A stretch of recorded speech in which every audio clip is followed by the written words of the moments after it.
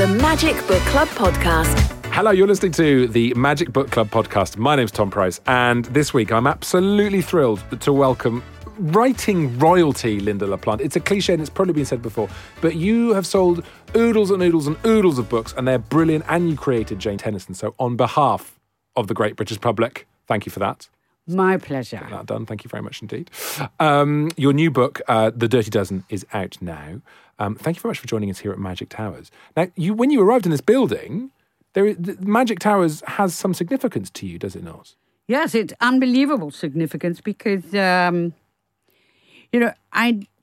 had this huge success with a series called Widows. Mm-hmm. And, people seem to think that if you have one great success, they will come double fold after it. Everybody will want to. It doesn't work that way. What happens is every time you go for a meeting, you have somebody saying, well, we'd rather like a group of women to rob a bank. You go, no, I've just done that. Yeah. And they were all similar things. Every time I went for a meeting, the same thing. And so I was out of work after that huge success. How long were you out of work for then? After? I would that was say enormous, 18 months. Uh-huh. Because everyone was just saying, just regurgitate that, please. Do the same again. And also, things that were taking so long to be commissioned. Yeah. And they were very hesitant about me wanting to go into a new field or do something different. Mm. And you've got to understand, I had not actually written crime. I'd written about these women from the East End and a lot of police procedure, but I had met a few terrific police officers. So this time when I came to Granada TV, I thought, lesson, keep your mouth shut. Find out what they want. Uh-huh. Not go in and try and sell them something that you've got. Ah. So I was very well behaved. And when I went in, I said eventually, so what are you looking for? What do you really want? Well, we're really interested in bringing a new female police officer. And it's a very interesting that she would be leading. I said, do you know, it's absolutely extraordinary. I've been researching this. And they said, oh, that's fantastic. Yes, I've been working with a woman who's very high-ranking. Plain clothes. Oh, she said, that's exactly what we want. And then she said, what's it called? And, I said, Prime Suspect. Did you just pluck that out of your head? Out of my head. And I didn't have a plot. I didn't have a character. I didn't have anything. I just lied. So I went back and began calling everybody I'd met from the Met and said, help. And that's when I met the female DCI who became the prototype for Prime Suspect. And what was amazing, I worked so hard on the script to make it completely authentic. Mm. Oh, we don't like it. No, we don't like. I mean, she touches the body and doesn't react. I said, well, why do you want her to react when she sees the cadaver? Well, wouldn't she cry? And I go, she's a police officer. So it became exceedingly difficult because they truthfully didn't like the character, didn't like the script, and they were going to actually drop it. Right. And then something happened. Somebody somewhere in this building read it and said, wait a minute, have you actually read this? So it then began to galvanize. Yeah. Who do you want as the police officer? Now we were up and rolling. Mm-hmm. And I said, an actress called Helen Mirren. Oh, well, we don't know. What TV has she done? And I said, well, she's actually a superb stage actress. I don't think she's done very much television. Oh, yes, well, you see, we haven't been to the theatre. What else do you think she's done? I said, why don't you just listen to me? She's a superb actress. She's the right age. Anyway, long story short, Helen Mirren is offered the part. So now they're casting. And I'm at home. And this is why as soon as I walked in this building, I remembered this moment. And I'm at home and they go, "Hi, Lynda. Listen, we think we've cast George Marlowe, who was the killer." Okay. And I said, "Oh, have you?" They said, "Yes, we've got this fantastic actor." I said, "Really? Oh, that's wonderful." I said, "What's his name?" And I'm not going to say it because he is quite well known. Okay. So I had a spotlight, which is, actors' Bible, really. All the photographs are in there, agents. Yeah. So I you thumbed thumb through through. it. Yeah, thumb through it. Found Find him. And actors are quite notorious about, 5'10".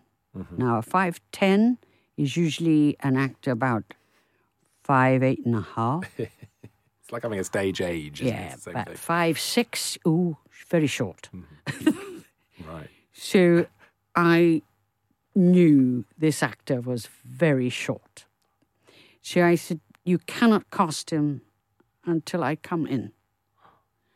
"Oh, well," I said, "keep him there and let me come in." But isn't that quite unusual for you to retain that much power over casting as a writer Yeah. at this stage? Very unusual. That's good, isn't But it? because I'd worked with a superb producer on Widows, I kind of truthfully expected it.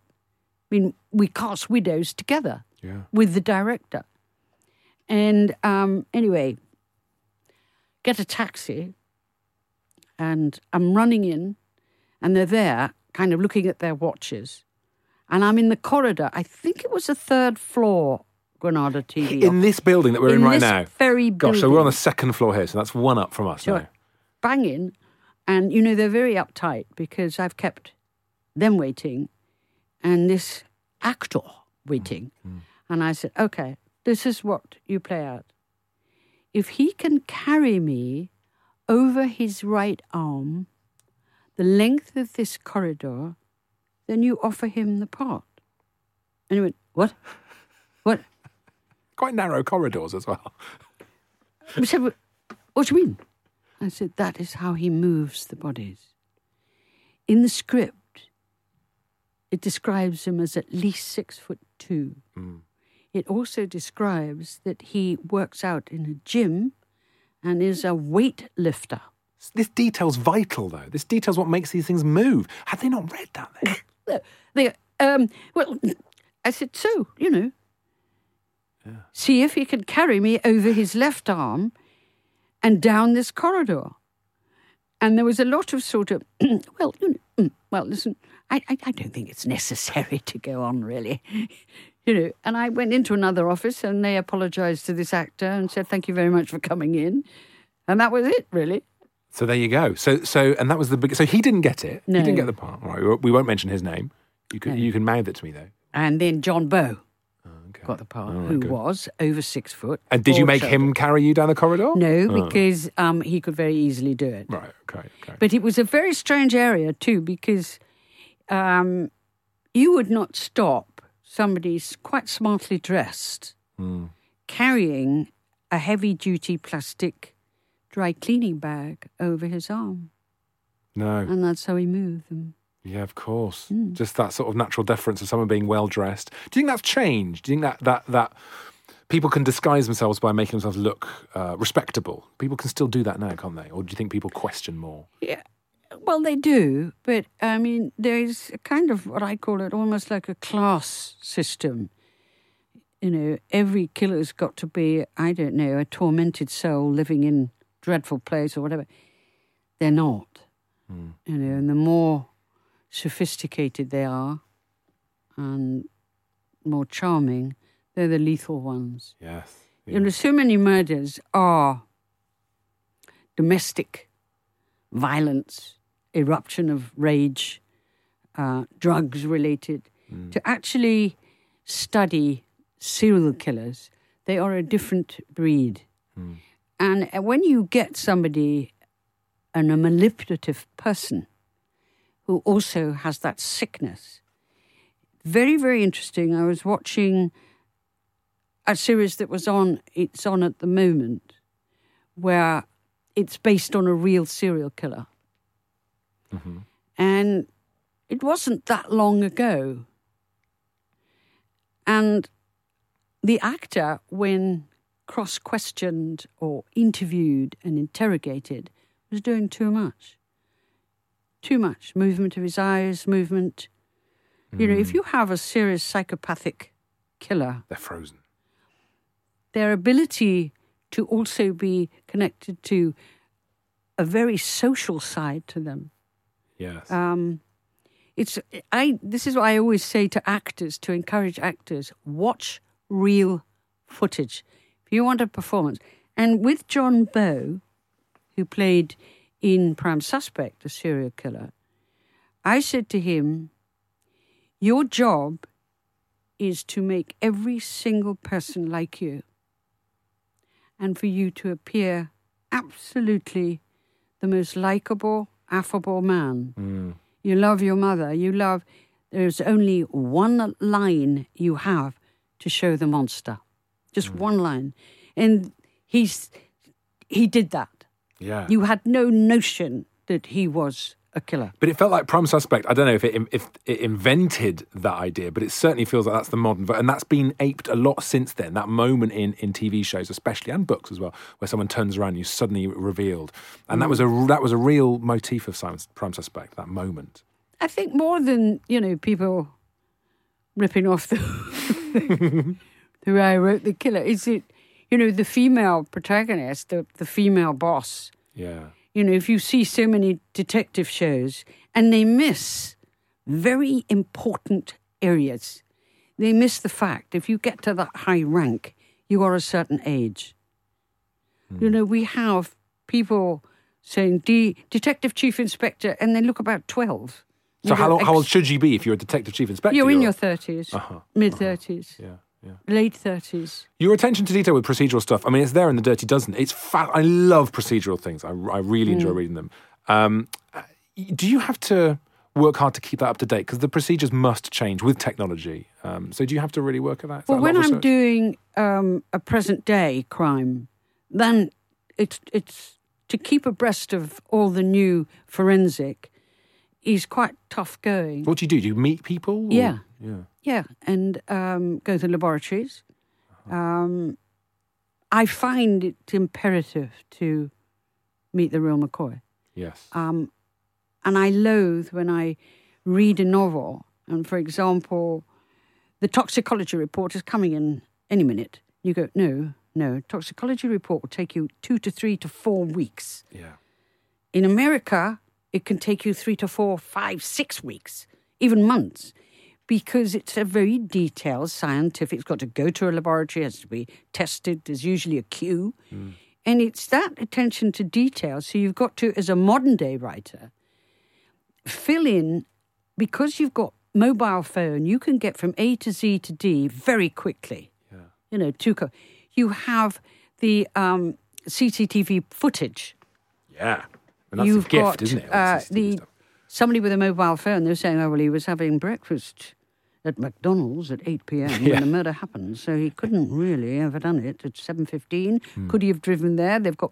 So you have to work as a modern-day crime writer at a speed. And for me, the imperative part of that is the plot.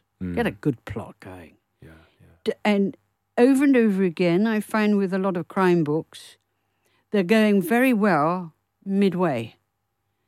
3/4 of the way, it's as if the writers have thought, I've got to end this. And they suddenly throw in the most lunatic suspect or, somebody that couldn't possibly have done it.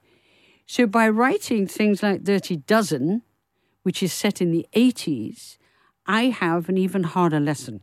Yeah. There are no mobile phones. There are no DNA tests. There are no CCTV footage. It made me long for those days, reading Jane Tennyson, who's just joined the flying squad in this book. And she's out and about doing stuff. And there's one, I think it's maybe her second day, where the boss wants to get hold of her and he hasn't managed it. Murphy, he wants to get hold of her. Yes, Murphy. And he's failed to get hold of her because she hasn't checked in with her phone. And I'm like, oh, most people would dream of that now, to not have someone on them. Because, of course, nowadays there'd be a WhatsApp within 30 seconds saying, get here now. Absolutely. And they were dependent on the radio contact. Yeah. It's hard to believe, dependent on the radio contact and also A to Z, and also for the Sweeney, for themselves, to have an amazing memory of the roads. Yeah. Take a shortcut here. No, that's a back alley, get back. Well, they use people who've worked in those bits, don't they? Yes. You know that ground. You take us up to Tottenham or whatever. And so driving, you have somebody that specialised in driving with a souped-up car. Yes. But also arming, They had a cupboard in the headquarters. Right, Ladbroke Grove, go. One going down, shooters. And they tool up. Yeah. Climb into the souped-up car, and they were off. But now, that adrenaline buzz they got, now they couldn't tool up like that. You've got to sign the documents. You've got to call out the armed squad. You've got to call out... There wasn't even a bulletproof vest amongst them. They fed on adrenaline. They were very, very tough guys. With no question. They loved it. Yeah. They were also angry men too. You get on the wrong side of these guys. Often they were, there were no question of going to a gym, work out. Oh, no, I know. Well, they do use the gym early on in the flying, in the a little bit. The Dirty Dozen. It's not quite used for... But in reality, nowadays, it was a different world. Yeah. A lot of them had come from the army. A lot of them had come from the navy. A lot of them had fought as well. So in the 70s and 80s, yes. they'd fought in big wars. Yeah, and so they were tough guys. Yeah. And the adrenaline they got from these call-outs for a young woman is shocking. She's hanging on for dear... She's also got Cuban heels on. And she's hanging on for dear life to the car as they're going into a big armed robbery. And for her to be faced with a shooter is so terrifying. No matter what her training has been, up to this point, she has never come across a guy with a sawn-off shotgun. I love that. That says everything about your books, though, Lynda, that it's Jane's first day. She gets into a car before she even gets to the office. She gets in the car, and is it Teflon driving? And off she goes. And then it's mayhem. And then it doesn't let up. I think I wrote this down. I think day one ends on about page 160. It doesn't stop. It's because there's so much. And also for me, it's fascinating to know so much about ballistic. You've got a ballistic expert. What happens in modern day drama and modern day TV series? You have a very good looking blonde who is about 28, 29, who's a ballistic expert. Not only is she a ballistic expert, she's also a blood splattering expert. She's also a scientific genius in the laboratory. And you go, wait a second. Then you have a pathologist whose job is in a laboratory opening up a body and saying, lungs full of water, they drowned. No, we now have pathologists with torch in hand searching murder sites. And you go, no, it doesn't work that way. There's forensic departments, there's all these different departments. So when you got, a female guy, well, I think the bullet came from the left-hand side window, the ricocheted off his skull, hitting the back window, and you go, no, wait a minute. It pulls you out of the book. That's the problem. When there's something that's inauthentic, that's it. You step away from the book and you get that horrible voice that starts to doubt. And if that happens on page 10 or 100, whenever, that's it. The rest of the book is ruined. And what's great about this is it almost reads like a documentary. It's fascinating. You're just in it and you're completely immersed. But it's also the tiny thing that, a witness. Witnesses are very unreliable. You ask them to repeat the same thing they've said 3 times. And, they think, well, I better change a bit of it. They don't mean to, but the valid witness... to find them, it's quite hard. Yeah.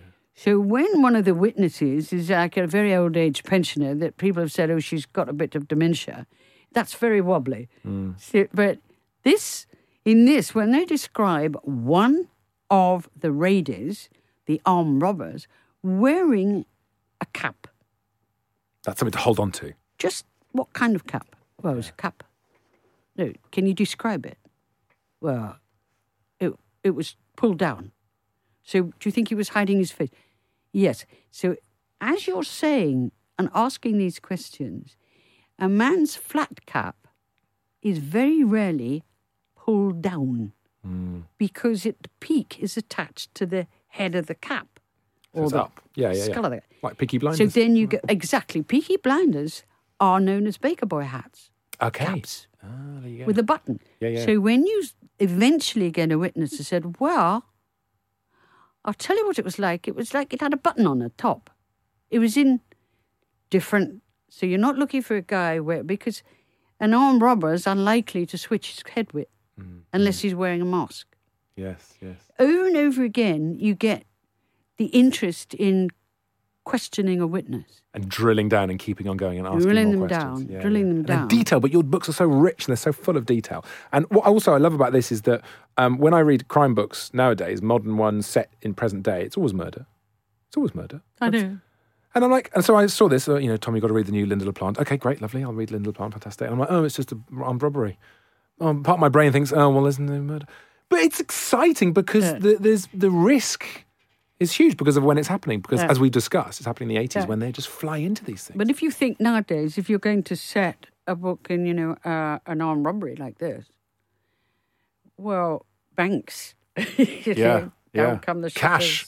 I mean, there's no cash anymore, so... down come the shutters. So a lot of cash robberies of poor people being robbed at an ATM machine.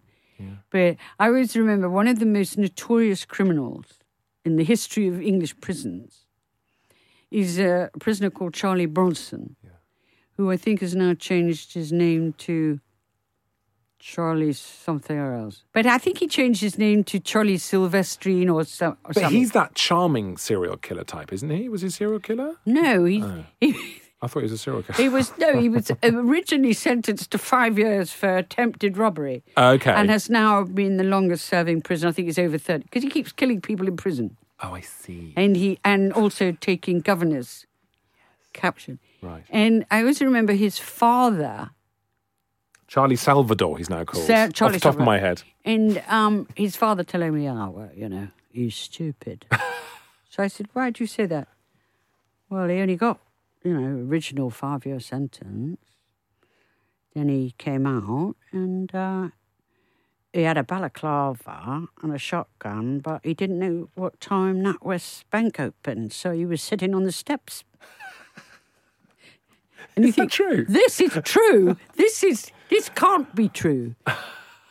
But Charlie is also a great poet, a cartoonist, whose life has been spent entirely behind bars. So had he actually served his sentence just for that one initial crime? He'd been out long since? Yeah.